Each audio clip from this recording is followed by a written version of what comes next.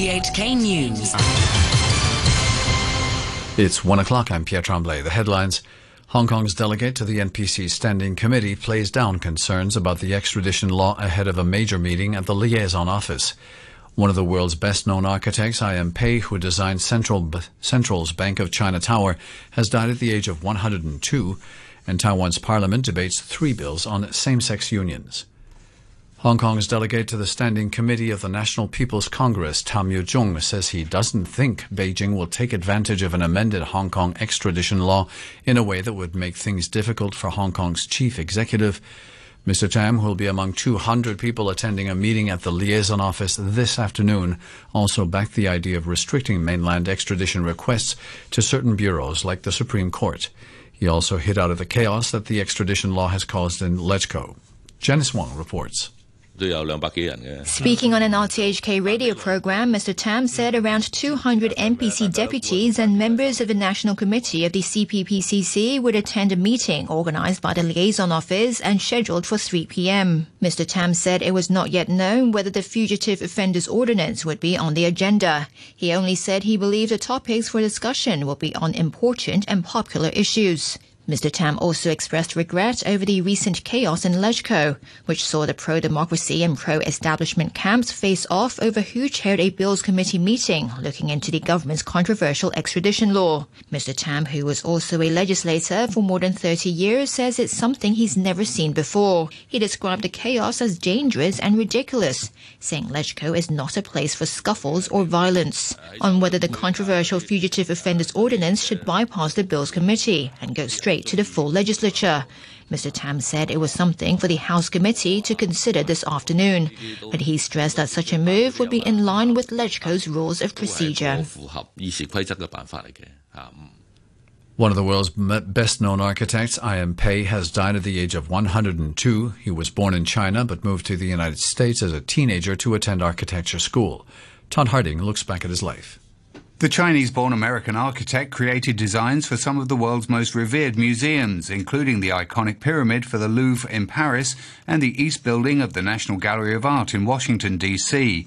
In Hong Kong, Mr. Pei designed and oversaw the construction of the Bank of China headquarters in Central, one of the most outstanding features of Hong Kong's skyline. Mr. Pei said designing big public structures required an awareness of the past, but also the courage to explore. He established his own firm, I.M. Pei & Associates, in 1955. Taiwan's parliament is deciding whether to legalize same-sex unions today. It will consider 3 bills which offer different levels of rights and protections. The BBC's Cindy Sui reports from Taipei.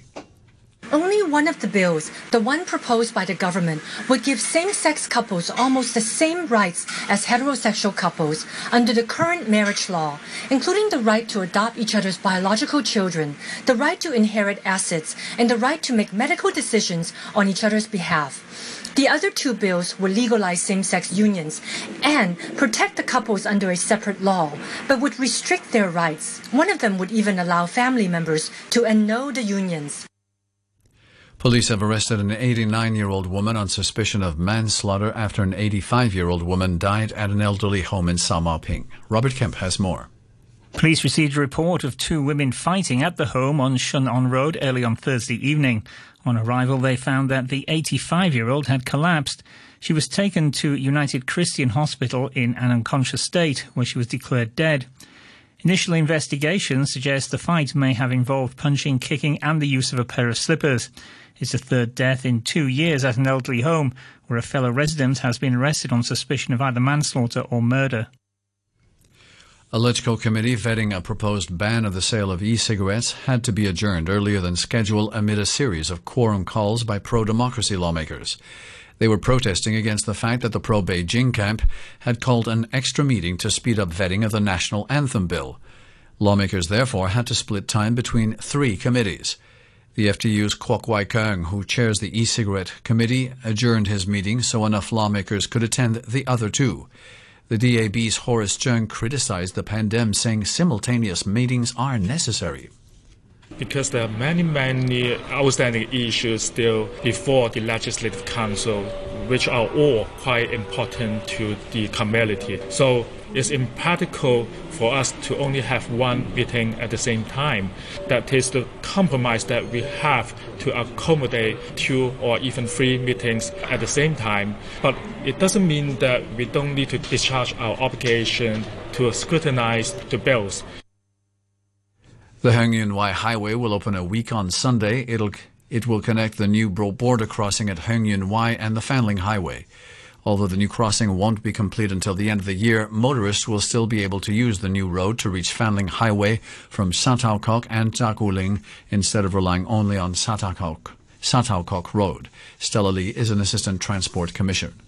Motorists can make use of the Heung-Yun-Wai Highway to go to Sataokok, Pingche and Dagulan areas. And motorists in these areas can make use of the new highway directly connecting to Fanling Highway. So they don't need to go via Fanling city center and hence can relieve the traffic thereat.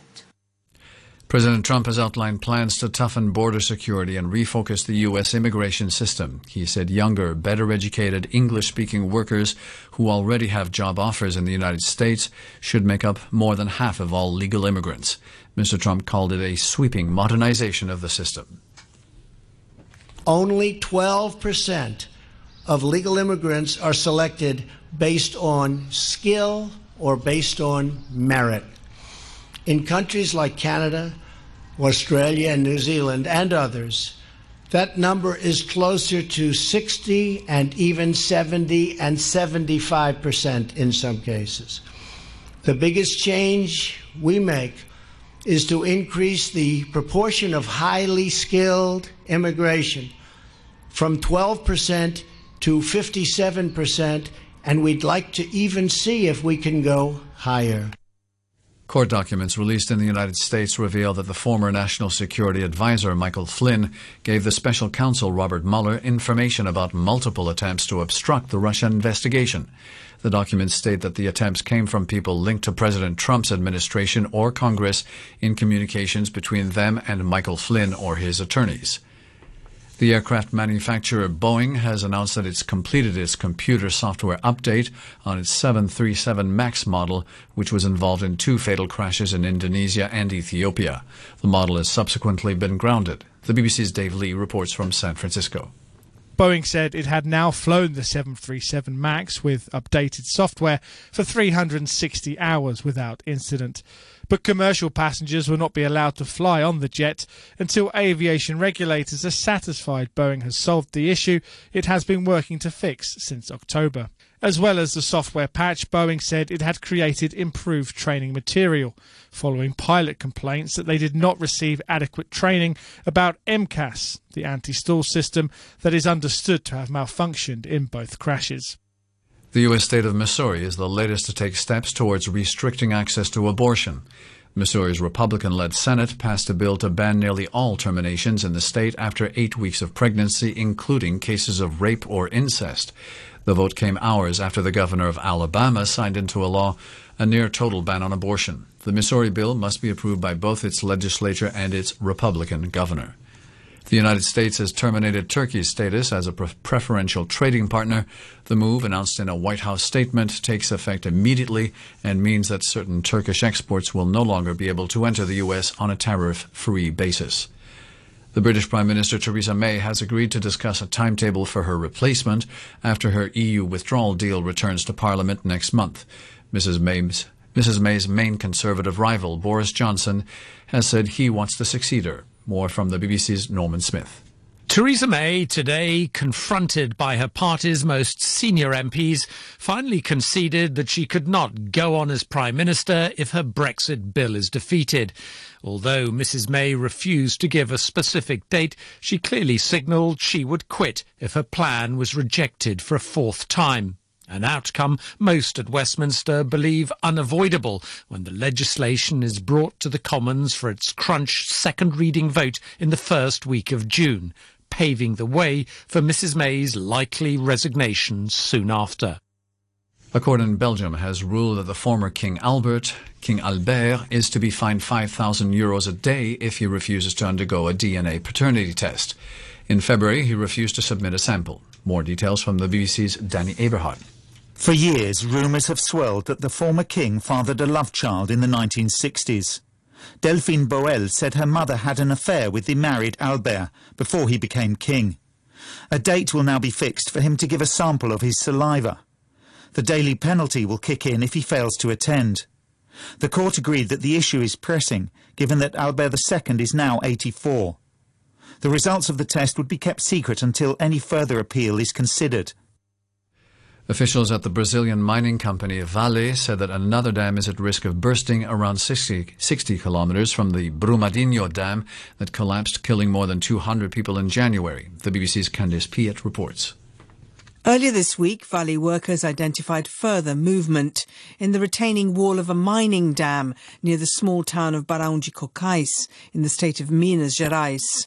A company report said the structure could collapse next week if the current rate of movement continued.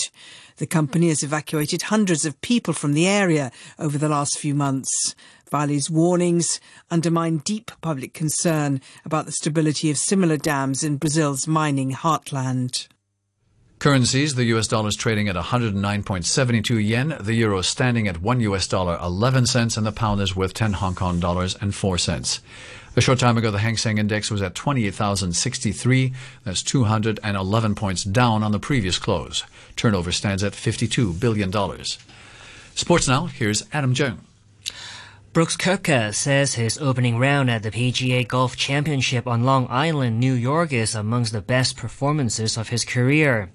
The American began his title defense with a 7-under par 63, becoming the first player in 101 years of the PGA Championship to shoot that score twice.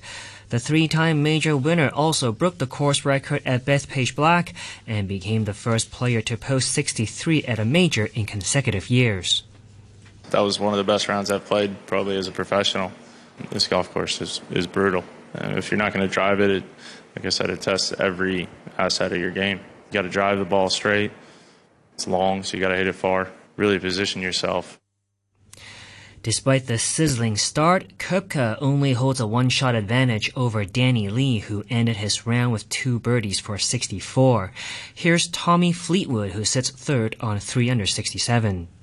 I think I enjoy the test. It tests every part of your game and of your character in the end if you're contending. And I do enjoy it. And of course, I'm short of winning one or more. But hopefully those will be steps I take in my career. But I enjoy preparing. I love Monday to Wednesday majors, preparing and figuring out the golf course and then really getting out there and trusting yourself and seeing how you do. Masters champion Tiger Woods has a lot of catching up to do. After double bogeys to start the back 9, Woods posted a 72, 9 shots off the lead. Hong Kong football coach Mixu Petalainen says the Soccer Sevens competition gives his young players a chance to show off their skills.